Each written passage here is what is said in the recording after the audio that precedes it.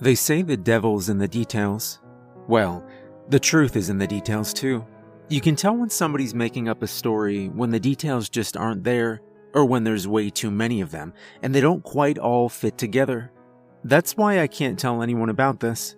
Even if I wanted to hold back, it's been so long bottled up inside me, I wouldn't be able to stop myself from saying everything. And if I did that, well, they'd cart me right over to the nearest asylum, probably in a wheelbarrow. No sense wasting valuable unleaded gasoline on a complete lunatic, after all. I like to think all of us have a story that we'll never tell another living soul. Those moments of our lives when something so unexplainable and irrational occurred that we try to tell ourselves it never happened, or I must be remembering it wrong. Sometimes just 20 minutes after the fact, even though we know that's only wishful thinking. I guess what happened to me wasn't quite as scary as some of the things other people have experienced: alien abductions, astral projection, ghostly visitations, and a whole long list of other weird phenomena, all of which fit quite nicely outside the realm of what most would consider reality. I'm not sure if the Hitchhiker fell under any of the above categories. I don't think he does somehow. I think he's something else altogether, but who knows? Anyways, since I can't really tell anyone this story, since they may decide that I'm completely crazy if I do, I'm gonna write it down and then I'm gonna hide it somewhere no one will find it until I'm good and dead. Maybe I'll just throw it out to sea in one of those big corked bottles. I don't mind people judging me as crazy, as long as I don't have to deal with it. I don't want to get locked up in some little padded room in a jacket with no sleeves, being force-fed a dozen brain-tranquilizing pills every day. No, I like my fresh air. And freedom is nice too. So, time to get this thing off my chest, as best I think I can. When you keep something like this inside for too long, it starts to eat away at you. It started with the nightmares, the same one over and over. Back in the car with the hitchhiker, and he's smiling at me, with all those crooked, plagued teeth and his black and purple gums. He's smiling and laughing because I can't stop the car. He is driving the car, and I try to roll down my window to escape from the dead and rotting smell of him. That smell like old, wet garbage mixed with something else. Undefinable, but still vulgar and rancid, like nothing I've ever had the displeasure of breathing in before. But the window is stuck. The door handle's jammed. He's speeding faster and faster and flying around turns, forcing me to hold on or lean clumsily off balance into the deathly smell of him. And the whole time he's talking, chatting about anything he can think of that's mundane and boring. As if he doesn't notice that I've pissed my pants, or that I'm trying with all of my being to get away from him.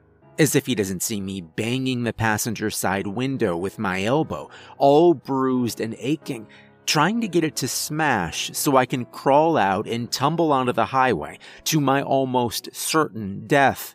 No, he just keeps talking about the weather, how it's not the heat, it's the humidity, and how he really appreciates the ride. And as he smiles, I can see that his teeth are not really teeth at all, but just masses of wriggling maggots, jammed together, but still squirming, alive and feeding. And his gums are not really gums, but are fat pink worms instead. He leans closer to me as I notice this, and he laughs. But of course, that wasn't what happened. Dreams can mix up the details, but they usually manage to create a sense of surreal realism that makes details seem not to matter. In reality, it was me driving, not that it made any difference. I had no control over anything that day. The steering wheel in my hands did nothing but give me a false assurance and bravado, akin to a young man in control of a speeding car, unaware of a patch of black ice just ahead. I was driving through the country, not for any particular reason, other than to get out of the house, get some fresh air, and listen to a CD I just burnt. I was as far out into the country as my usual route took me. Driving down a bumpy dirt country road, which led to the paved one-lane highway back to the city, I turned right towards town. When I saw him, he had his thumb out and was obviously in need of a ride. Now, I'm not one of those people who like to think the worst of everyone, but in this day and age, I'm a little paranoid about picking up just anyone in my car.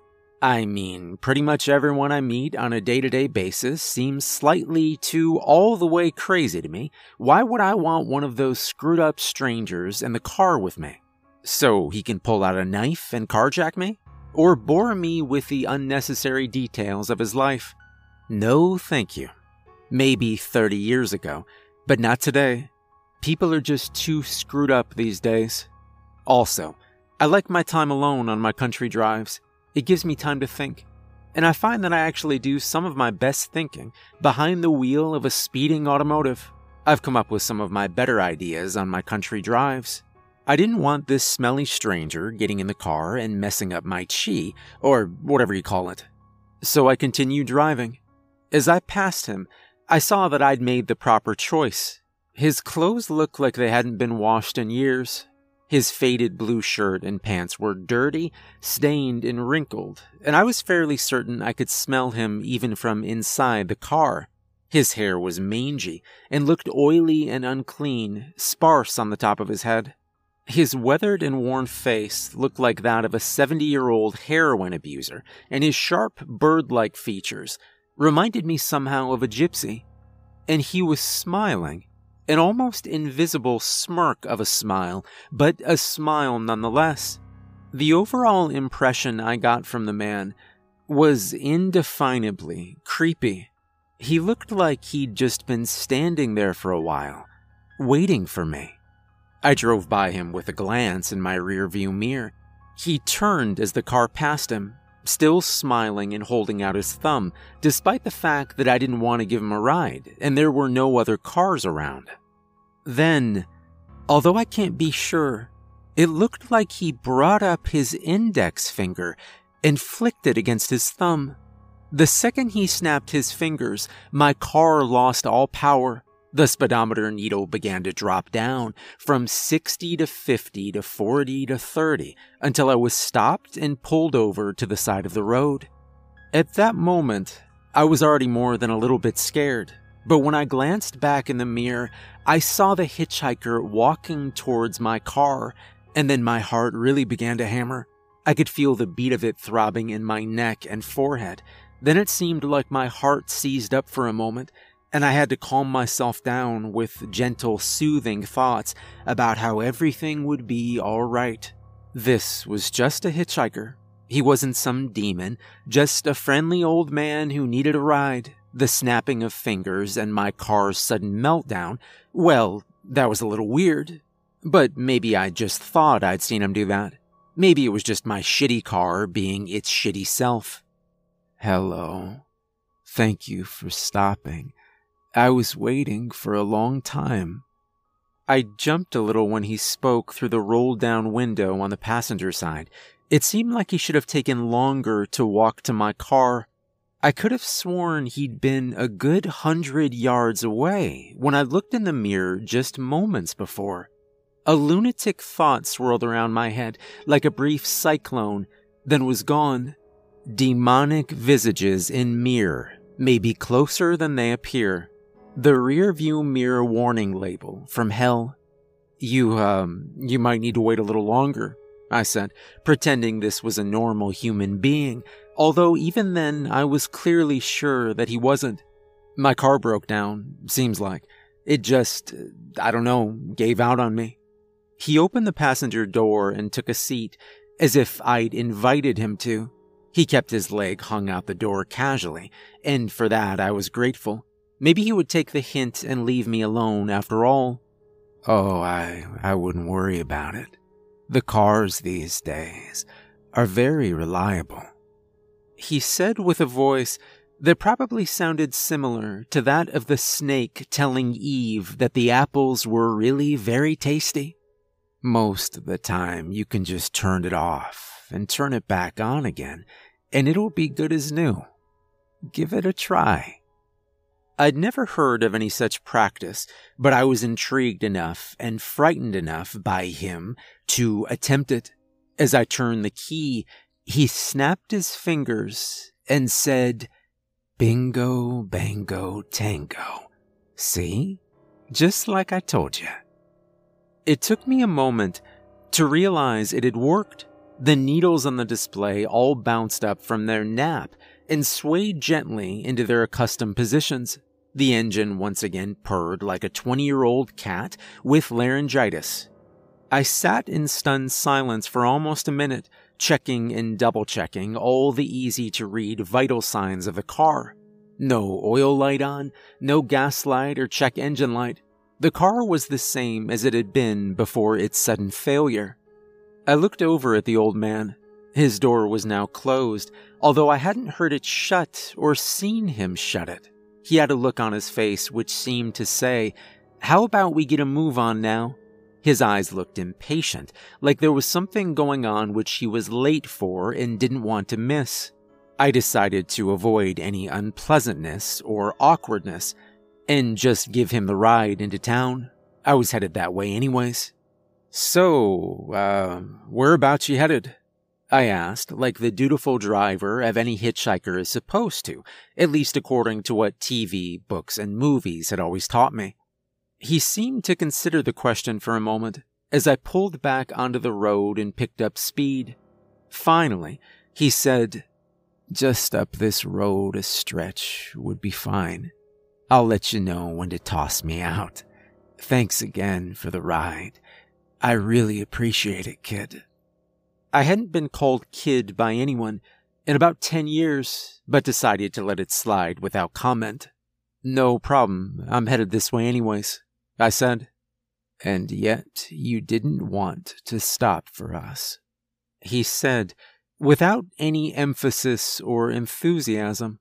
I wasn't sure what to say back. I thought about just pretending that I hadn't heard him, but decided not to. Although I did pretend that I hadn't heard him say us. "Yeah, sorry. You know how people are these days. I wasn't sure if you were alright or, I don't know. I mean, who knows? Not that you look like..." I stopped speaking at that point, unsure of how exactly to continue without insinuating that he looked like the dirty, crazy old gypsy junkie that I'd originally thought him to be. How nice that would have been.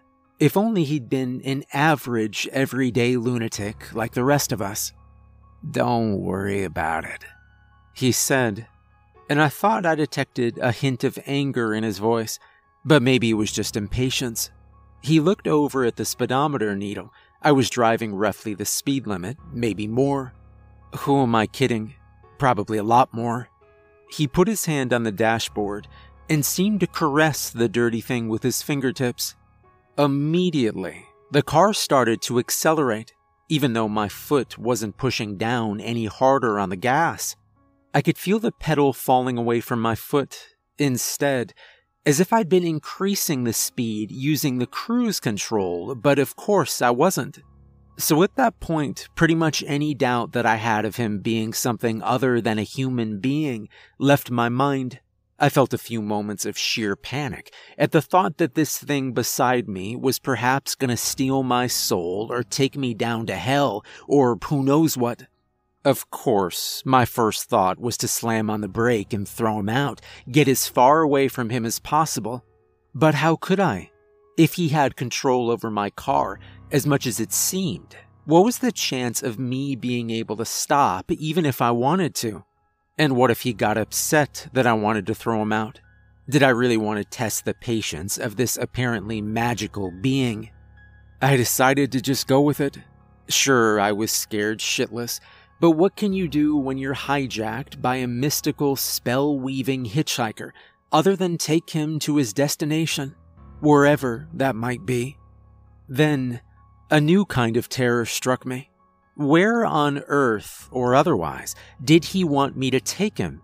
He'd said, just up this road a stretch. How long was a stretch going to be for this thing? Would I be driving him up some never-ending highway into oblivion for the remainder of my life? But no, the highway was still the same. It was just the same old Highway 6 heading back into town. The houses and trees and fields, which had always been there, were still there. We hadn't been teleported into another dimension without my knowledge. People were still riding tractor lawnmowers around their large country lawns. Dogs were still running playfully through fields as we passed by. A sweaty cyclist battled his way up a steep hill ahead. The world was still slowly turning as it should have been. Really nice day, isn't it? I asked the question, trying to sound steady and sure of myself, but it came out sounding scared and unsure, like the squeak of a baby squirrel trying to make small talk with a hungry eagle. Fine day, he said, and pulled a dirty brown satchel out from under his seat. I hadn't seen him carrying a bag before that, when he was standing by the side of the road, or when he'd gotten into my car, and yet there it was. It was a disgusting-looking thing, stained and worn and torn like his clothes. He reached inside and felt his way around, apparently looking for something. As he was feeling around inside the bag, I couldn't help but notice a few strange things. For one, there seemed to be sounds coming from inside the bag. Some were odd enough, like the unmistakable sound of a rattlesnake hissing and shaking its noisy tail. But then there were other noises as well. Strange and alien sounds, which were unlike anything I'd heard before. Cold and distant noises that somehow sounded alive and in pain. Small, childish voices, squealing and screaming, and maybe cursing in foreign tongues which I'd never heard before, but sounded almost ancient. Like ancient Greek, maybe. I'm not sure. He reached further into the bag, and I saw that he had his arm in up to his armpit, despite the fact that the bag was far too shallow to allow for that. Apparently, it was a little deeper than it appeared. Just looking at him like that, disappearing into this strange and impossible bag, it made my head hurt. It didn't make sense, and yet there it was, no more than 2 feet from my face. His head disappeared briefly into the bag, then came back out again, like a magician. "Just looking for something," he said as he glanced over at me, and I realized I'd been staring. Of course, that made me realize that I hadn't been paying attention to my driving. I looked back out the windshield quickly, expecting to see us heading for a ditch or into an oncoming car, but the car was still in its proper lane, straight as an arrow, rolling its way toward town. "There it is," he said, and pulled something out of the bag. He took the colorful little thing and hung it up from my mirror by a string, as if it was an air freshener. It bounced up and down and swayed from its string, and I found my eyes being drawn to it, despite my newfound remembrance that I was driving. It appeared solid at first, but then began to droop and bloat, like the bubbles inside a lava lamp. "Hope you don't mind. It stinks in here a bit, doesn't it?" He seemed to be talking from a great distance away. I thought I saw him put his bag back under the seat, but it seemed unimportant now. The colorful dancing thing hanging from the mirror seemed to be the only thing in the world at that point. I stared at it as it oscillated and swayed and bounced. It seemed to be speaking to me. Almost. Not in words, but speaking nonetheless. As I stared at it, for who knows how long, I began to notice that he was right. It did stink in the car. It was a horrible, rancid smell, like a sewer mixed with something else, like rotting food and rotting flesh. The colorful, spinning thing hanging from my mirror told me not to mind, to simply stare. And so I did. I stared into the colors, and they began to swirl together, forming new colors, ones that I'd never seen before. The new colors began to glow and hum and whisper to me. They told me to watch, to listen, to sleep. They assured me I'd be fine, the car would drive itself. And so, I did as the colors commanded. At some point after that, I couldn't say how long, the hitchhiker put the bright-colored thing back in his bag. My eyes followed it until it was out of sight, and then I snapped back to reality like someone hypnotized. I realized with a bit of uneasiness that I'd been drooling a lot. I wiped the warm liquid off my face and neck with my sleeve and yawned. It felt suddenly like I'd been awake for a long time, and yet, at the same time, it seemed like I'd just awoken from a long nap. It was a very backwards feeling, which I found to be wholly unpleasant. The horrible smell still permeated the car and seemed even to have intensified. I tried to breathe through my mouth, but the stink still found its way into my head. The hitchhiker seemed not to notice, though. He was still sitting in the passenger seat, with his little grin. I looked out the windshield and realized that the thing I'd initially feared had happened, without me even noticing. We were no longer on the highway, which I recognized and remembered so well. The road we were on now looked nothing like that quaint country drive. For one thing, the highway was a big 4-lane job like an expressway. Except, this freeway was empty. There wasn't a pair of headlights or taillights as far as I could see. There were no more farmhouses or fields lining the sides of the road either. Instead, all I could see at the side of the road was blackness stretching out to the horizon. I realized abruptly that the sun had gone down. The sky was dark and starless and filled with fat purple clouds which lit up occasionally with loud crashes of distant thunder. I turned my headlights on. The road ahead became brighter, and as soon as it did, I saw the shadowy shapes which were everywhere on the highway. Thousands, maybe millions of them, were moving in the same direction as us, at roughly the same speed. The shadowy shapes were somewhat human-looking, at least for the most part. A few looked far from human, though. It was hard to see them clearly. They seemed to waver and shimmer like mirages. I noticed they were all looking back at me, with the glare of my headlights creating an evil shine in their eyes.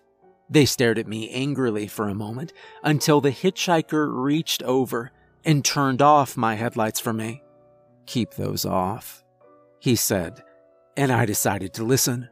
It wasn't like I was driving the car and needed to see where I was going after all. I looked ahead at the road again, and the shadowy creatures were gone, disappeared back into the darkness. With no light to illuminate them, they blended back into the utter darkness of the night. I looked far ahead to where we seemed to be going. In the distance, the silhouette of a dark city stood out on the horizon.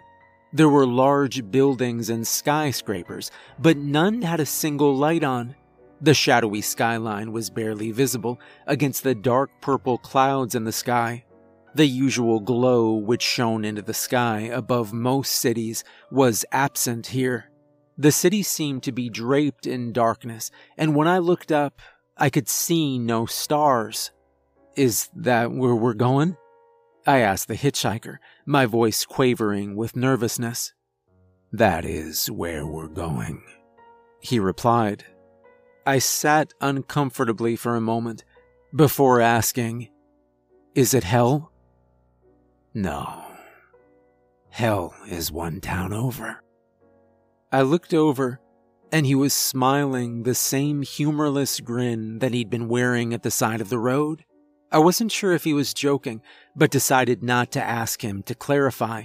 It wasn't much of a stretch to imagine hell being very near to this place of shadowy forms and unholy hitchhikers. I noticed he was looking out his window and shaking his head, as if even he were astonished. He looked straight ahead again and said, "There sure is a lot of them this time around." "What are you all doing here? Why am I here? I don't belong in this place." The words came out almost involuntarily. He was silent for a long while, and I thought he wouldn't answer. But then he said, "I needed you to take me here. You can go once I reach my destination." How am I going to get back? I don't have the slightest clue how we even got here. I couldn't help but wonder if maybe he'd overlooked that aspect of the journey. After all, he wouldn't be around to hang the colorful air freshener up again. "Once you drop me off, head back the way we came. When you see the lights, head towards them. Look into them. Listen to them. They'll tell you where to go." "That sounds a little messed up," I said. "Well, either that, or you can stay in the city with us," he said, and as he smiled broadly, his teeth suddenly looked very long and sharp. "Or I could let you see inside my bag for a little while." He began to reach under his seat. No, that's all right. I'll take my chances with the lights." "As you wish," he said, no longer smiling quite as broadly. We sat and drove in silence for a while. As the city grew larger and got closer, I began to feel dwarfed and small as we approached the buildings, and I realized that they were much bigger than even those of New York or Toronto. By the time we were entering the giant city, I couldn't even see the tops of most of the buildings anymore. They seemed to just fade away into the fog of the clouds. As we rolled farther into the Black City, the highway turned into Main Street. I could faintly see the shadow things moving along the sides of the road, some huddled together in groups, but mostly they walked alone. Many of them turned to look as my car drove by, but then quickly went back to what they were doing. The closer we got to the center of the city, the worse the smell in the car became. I'd already put my shirt over my nose to try to block some of the stink, but now even that was becoming futile. I began to feel like I might pass out, as every breath I took seemed worse than the last. "You don't want to do that," the hitchhiker said from beside me, as if he'd read my mind. "You don't want to fall asleep here. You'd be better off in my bag of tricks." He looked at me like maybe I should reconsider his offer to get thrown into his bag of screaming horrors. "I'll be fine," I said, hoping that I meant it. A few moments later, he was giving me terse directions, saying left or right, and pointing hastily, and I thought that he was in control of the car. I began to wonder if maybe it was all in my head, if maybe I could easily turn around right then and head back the way I'd come. Either way, I decided, I would need to get rid of the hitchhiker first. Might as well take him all the way. As we got further into the Shadow City, the hitchhiker seemed to sink into deep thought. He cupped his chin with his right hand and rubbed at his whiskers thoughtfully. He began to make little pondering noises like, I considered asking him what was on his mind, but then decided that I probably didn't want to know. A little while later, the hitchhiker told me to stop and pull over to the side of the dark road.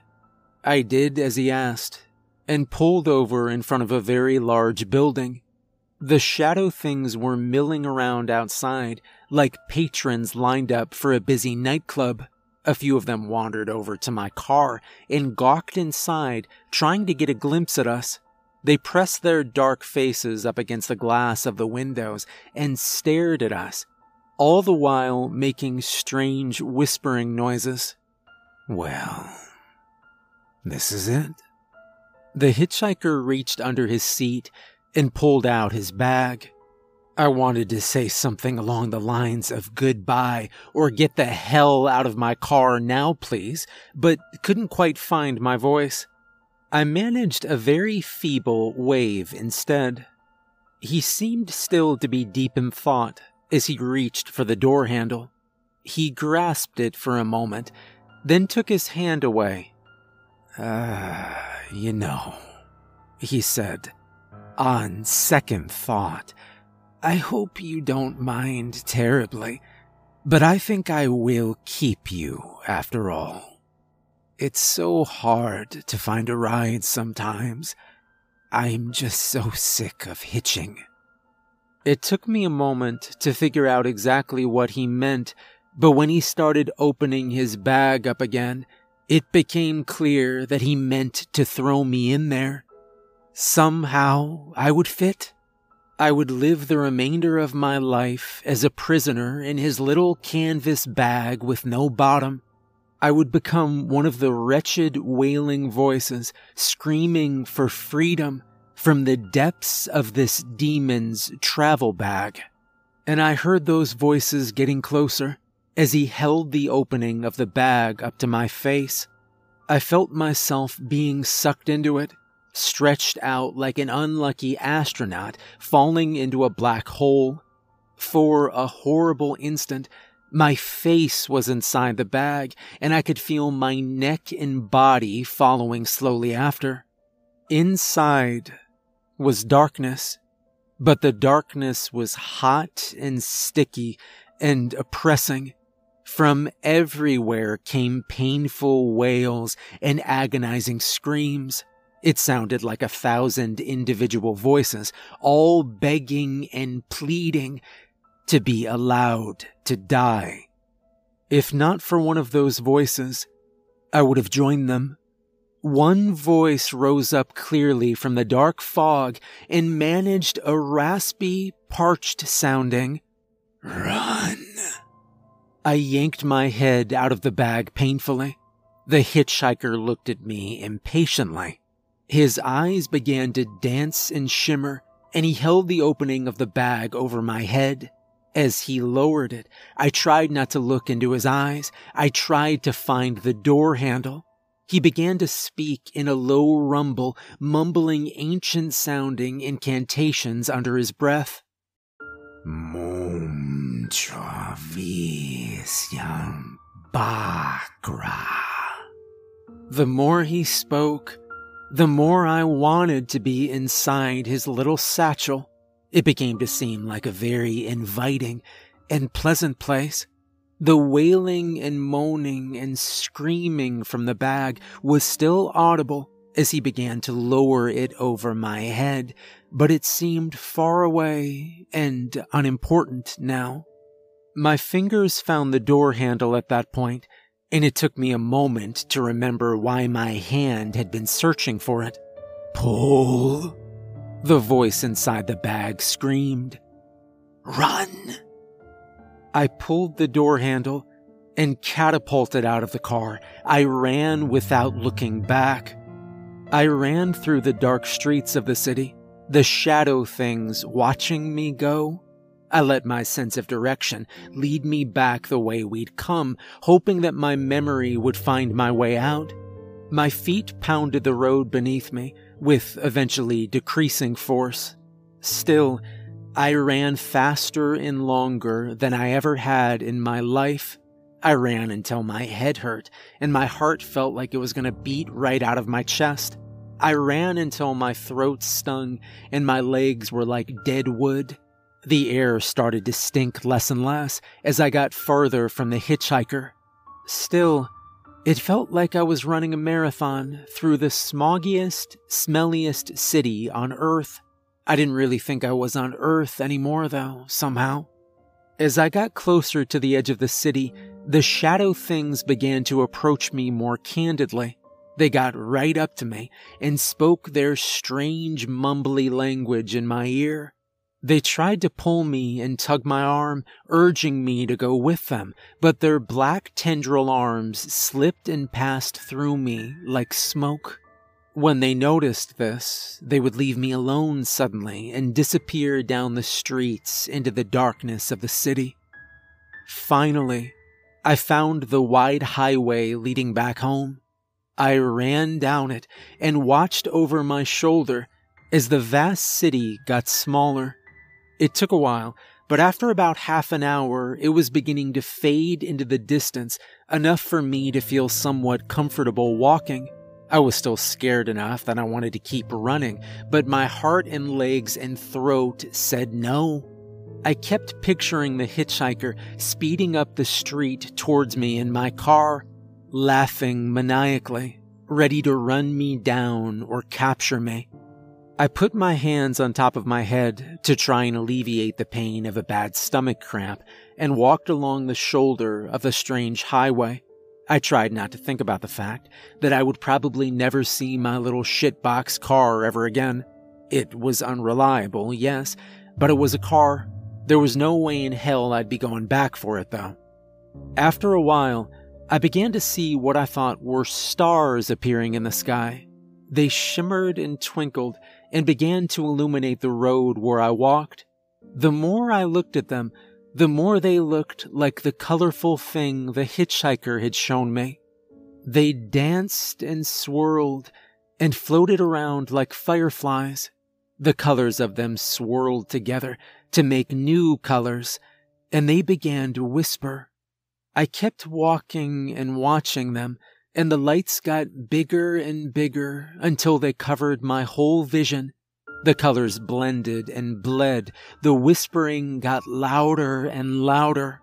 Finally, I couldn't walk anymore. I sat down cross-legged on the side of the road, and I just watched the lights. All the strength seemed to be gone from my legs. As I sat there and watched, I felt asleep and awake at the same time. The lights whispered not to worry, that everything would be okay. All I had to do was give myself over to them. I listened and obliged and felt a passing over back into our world. The light which flooded my vision quickly became blue, and I realized it was the sky. I was lying on my back on the gravel shoulder of Highway 6. The sharp stones cut into my back, so I sat up. I looked down at myself and saw that I was covered in brown dust. A car sped by, going well over 100, and honked his horn at me angrily. Someone yelled something out of the window that I couldn't quite catch. Usually that might have aggravated me a bit, especially with the long walk I apparently had ahead of me. But not that day. I was so glad to hear the voice of another person and be back to this beautiful reality that I kissed the dirty gravel shoulder of the road, not even wincing when I noticed the dead and mangled roadkill possum not 3 feet away. I got up and walked over to the grass beside the road and lay down in it and rolled around like a puppy. I hugged the ground, thinking again of the inside of that dark bag and all the voices which occupied it. That could have been me for the remainder of my existence, I thought to myself. And who knows how long that might have been. I remembered the ancient-sounding tongues which had risen up from the bottom of that bag. Those voices had sounded the most viciously angry, the most insane. I got the feeling that being inside that bag extended one's life, probably indefinitely. The thought made me cringe. I felt a horrible guilt that I hadn't been able to help those poor lost souls. They'd helped me. I tried not to think of an eternity living in the bottom of that dirty and waterless satchel, but it was impossible not to. I got up from the grass and walked back to the road. It was a quiet day on the little highway. There hadn't been another car since the one that had driven by and yelled at me. Then, a few moments later, a car appeared over the crest of a hill, heading my way. It twinkled and shone white in the sun.